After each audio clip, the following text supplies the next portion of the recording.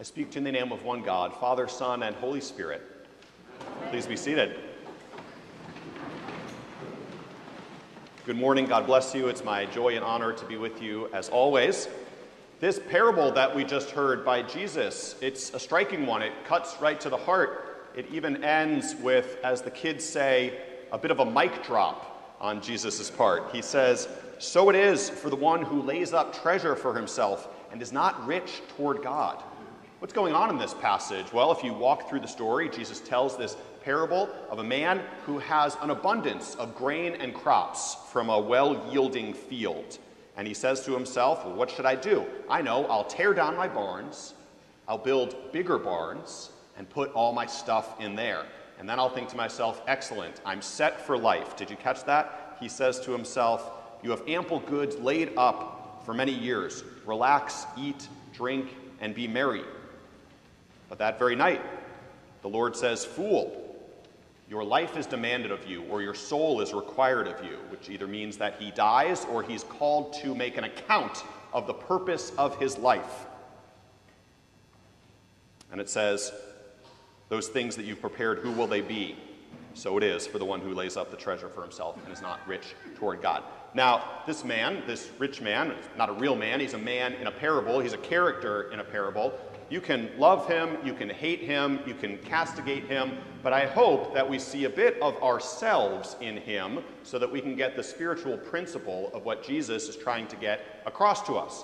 And you're saying, oh, preacher, you're really going to talk about money again? Look, we'll stop talking about money when Jesus stops talking about money. Jesus talks about money more in the Gospels than almost any other subject. Why? Because money means so much to him? No, because he knows the place that money has in our lives and the spiritual power that it can have, and the spiritual power for good or for destruction. So he tells this parable, and it appears that the man has fallen into 4 traps. I want to tell you the 4 traps that the man has fallen into. Are you ready? Trap number 1, the seduction of self-sufficiency. If you notice in the passage, he's the only character. This is a bit odd. In almost all of Jesus' other parables, there's more than one character. Think of the Good Samaritan. There's a priest and a Levite and the Samaritan and the man dying on the side of the road. But in this parable, he's the only one. And so he's fallen into a trap where it's all about him. The seduction of self-sufficiency. And the words that keep coming up are my, and I. My crops, my field, my barns, my goods, my life. I wonder what I'm going to do. There's nobody else in the story. It can be so easy to think that we are the main character in this drama of life, and that everyone else and everything around us is just sort of the staging for our great adventure. Friends, that is not a biblical or Christian way to live. Let us not fall into the trap of the seduction of self-sufficiency. Trap number 2, the preoccupation with possessions. See, I've made them all rhyme a little bit, helped you remember them. The preoccupation with possessions. He doesn't even talk about in the story about his fields or his business or his farm or his employees. And there's nothing wrong with building a business. There's nothing wrong with having a productive farm. There's nothing wrong with generating an income that can support a family or a community. But notice that in this passage, it's all about the stuff, the possessions, such that he has to tear down barns in order to build larger ones for more and more stuff. You know, that hymn that we sang at the beginning, All Creatures of Our God and King, it was written by St. Francis of Assisi. But some of you knew that. St. Francis one time was walking along and the brothers said, Francis, could we have a prayer book? Simple request, right? But you know, Francis didn't even let the brothers touch money. And he said, you're going to ask me for a prayer book, and my answer is no. And they said, why? Well, because then you're going to want a bag to carry it in. And then you're going to want more books. And then you're going to need a room to keep all the books. And then you're going to need a library to keep all of the boxes of books. And then you're going to need a monastery around the library. And then you're going to need a whole staff to take care of the library and the monastery. And then you're going to need an endowment to take care of the monastery and the staff. So no, you cannot have a prayer book, said St. Francis of Assisi. Let me direct your attention to all creatures of our God and King. Trap number 3, the anticipation of arrival. You see, he has all this stuff stored up and he thinks, oh great, now I'm set for life. I have arrived at a time which I can rest, eat, drink, and be merry. And before we throw this guy under the bus, I think everyone in this room, at some stage in their life, has fallen into the myth of arrival. I was picking on Father Mac earlier. He finished his PhD earlier this year, and I'm sure that there were times leading up to it when you thought, as soon as I finish this dissertation, then I'll be all set. And some of you have thought, as soon as the kids get off to kindergarten, then I'll be all set. As soon as the kids get out of the house, then I'll be all set. As soon as I start this new job, as soon as I move to this new condo, as soon as we get mom and dad settled in the new living situation, then I'll be all set. And you think you're going to sort of arrive. Friends, it never happens.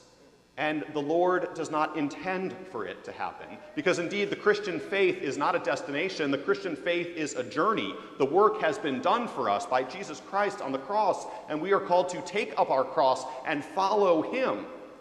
And that is something that lasts from cradle to grave. So don't fall into the trap of the anticipation of arrival.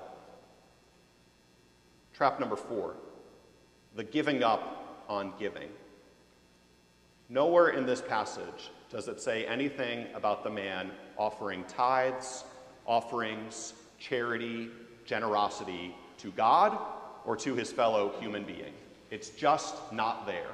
And so this rich man and his barns, he's given up on giving. The Bible has some harsh words for us when we fall into this trap. This is the Lord speaking to the people of Israel in the book of Malachi, chapter 3, very famous passage. And the Lord says, will a man rob God? Yet you rob me. Forgive me, these are the words of the scripture. How do we rob you, say the people? In tithes and offerings, replies the Lord. The whole nation of you, because you are robbing me, is under a curse. When we give up on giving, says the Bible, it's as if we are robbing God. And I suppose you could add to that, we are robbing our fellow man. So let's not dwell on all these curses, these 4 traps that the man has found himself in. What would be the way out? What would be the solutions? And so I have come up for you to counteract the 4 traps, the 4 trajectories. Shall we hear about the trajectories which biblical and Christian principles lead us into when it comes to money and possessions in order to find peace, in order to find trust, in order to find a better way forward? Trajectory number 1, congregate in community. You see, the man has isolated himself with his barns, but we, brothers and sisters, are called into community. This is what we're doing right now. That's what you all are doing on YouTube. Even though we'd love to have you here and we welcome you back, if you're watching on YouTube, you're part of the community. We congregate in community because that's what God desires for us. Koinonia is the Greek term for it. And do you know, in the book of Acts, it really hits home that the apostles and the disciples, well, it says they devoted themselves to the apostles' teaching and to fellowship, to the breaking of bread and to prayers. Everyone was filled with awe, and many wonders and miraculous signs were done by the apostles. All the believers were together, and they had possessions in common. They gave to anyone who had need, and every day they continued to meet together in the temple courts, and they broke bread in their homes and ate together with glad and sincere hearts. Now, doesn't that sound better? We are created to congregate in community, and therefore we will resist the traps that the man falls into. Let us be together. You know, I've never been so proud of All Saints Church when a bit before COVID, there was a group of people that would often come to our family table service. They were from Joseph's House. Joseph's House is a home for people who are very sick and very poor. Many of them are dying of HIV or AIDS or other terminal diseases, and they live together in this rent-free establishment, and they're taken care of. Well, a group of them would get in a van and come to our service on Sunday. And let me tell you, some of these folks were in rough shape. But they were welcomed. They were treated with such honor. One of them was named Ramsey. What a guy he was. And they were so embraced by our community. And I would just watch and be so proud of All Saints Church when the folks from Joseph's house came in, because they were saints of God just as much as anyone else. And you know, one of the great things about church is in a minute, we're going to have communion, and everybody gets the same piece of bread, and everybody gets the same sip of wine. Amen? Doesn't matter what your account balance says, doesn't matter what your zip code is, everybody gets one piece of bread and one sip of wine, and we are the body of Christ. Do you see how the Christian calling resists the traps of greed and self-sufficiency? Okay, number 2. I got to keep moving here. Trajectory number 2, attack attachments. You see, the man has wrapped up his whole identity in this undue attachment to his stuff. And there's nothing intrinsically wrong with stuff. There's nothing intrinsically wrong with having nice things. But boy, can they get a hold on us sometimes, can't they? Look, I'm not standing up here being judgmental. I drive an Audi Q5, and I love it. But let me tell you something. These things have a way of lodging in our hearts. You're among friends, so raise your hand if you've ever had a car or a pair of shoes that you spent a bit too much or way too much money on. Car or a pair of shoes? And what happens the first time you scratch that car or you scuff those shoes? All right. It eats us up inside. And there's a clue there. Again, I'm not saying don't have a car, don't have shoes, but there is a clue there about how it eats us up inside when something scratches our dear possession. This is a spiritual insight. We need to attack those attachments, those undue attachments to the material things that we have in our lives. And then we can enjoy them and also see the bigger picture of what God calls us into. Number 3, trust in true identity. And here's where we get to baptism. You see, the man and his barns had his identity wrapped up in those barns. But we know, and Charlotte knows, and Robert knows, that a true identity is wrapped up in baptism, being a daughter or a son of the Most High God.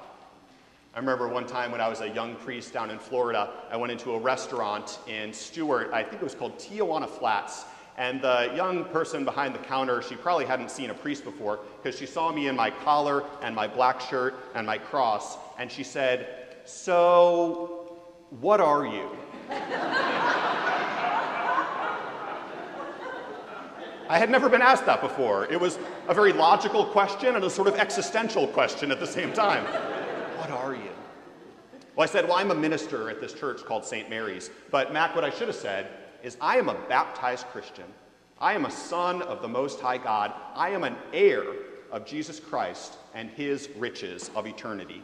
And you know where that comes from? Some of the most important language in baptism comes to us from Romans and Galatians. I want to just take a minute and read to you this right now. And parents and godparents, please hear this. We cry, Abba, Father. The Spirit himself testifies with our spirit that we are God's children. Now, if we are children, then we are heirs, heirs of God, and co-heirs with Christ. Did you catch that? Co-heirs with Christ. Everything that belongs to Jesus Christ, if you've been baptized, he gives to you by grace. You are a co-heir with Christ, if indeed we share in his sufferings, in order that we may also share in his glory. Today, Charlotte and Robert are being united with and to Jesus Christ. It gets even better in Galatians. It says, "You are all sons of God, though faith in Jesus Christ, through faith in Jesus Christ. For all who have been baptized into Christ, you have clothed yourselves with Christ. There is neither Jew nor Greek, slave nor free, male nor female, for you are all one in Christ Jesus. If you belong to Christ, then you are Abraham's seed and heirs, there's that word again, according to the promise. Be an heir of Christ. Have that be the trust in your true identity. You're doing great. We're almost there. Last one. Put your money in motion. Money in motion. One of the great tragedies of the story of the man is that all his wealth is locked up in these barns and it goes to no good.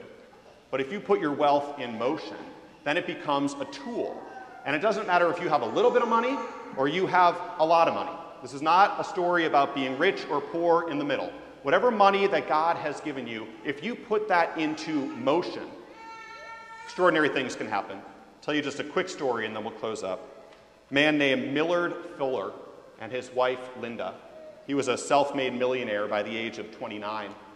But he and his wife felt a calling to a small Christian community in Georgia. And they lived in common, they sold their possessions. And do you know, it was there that Millard and Linda came up with a little idea to build houses with no interest. And people would then come and help work on the houses and then live in the houses.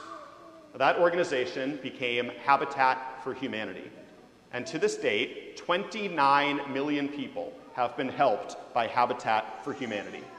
All because of Millard and Linda Fuller taking their money and putting it into motion. You see, friends, when your identity is in Christ Jesus, when you realize that baptism is the one thing in life that can't be taken away, when you are sealed by the Holy Spirit and marked as Christ's own forever, and that becomes the core of your identity, then you can use money as a tool. You can use power as a tool. You can use influence as a tool to the glory of God and the welfare of his people. But only if you are able to see Jesus Christ, who though he was rich, became poor for you, and be clothed in him, so that you can be sons or daughters of God through faith in Jesus Christ. For all of you were baptized into Christ and have clothed yourselves with Christ. So there is neither Jew nor Greek, slave nor free, male nor female, for you are all one in Christ Jesus. If you belong to Christ, which you do, then you are Abraham's seed and heirs according to the promise. In the name of the Father, and the Son, and the Holy Spirit.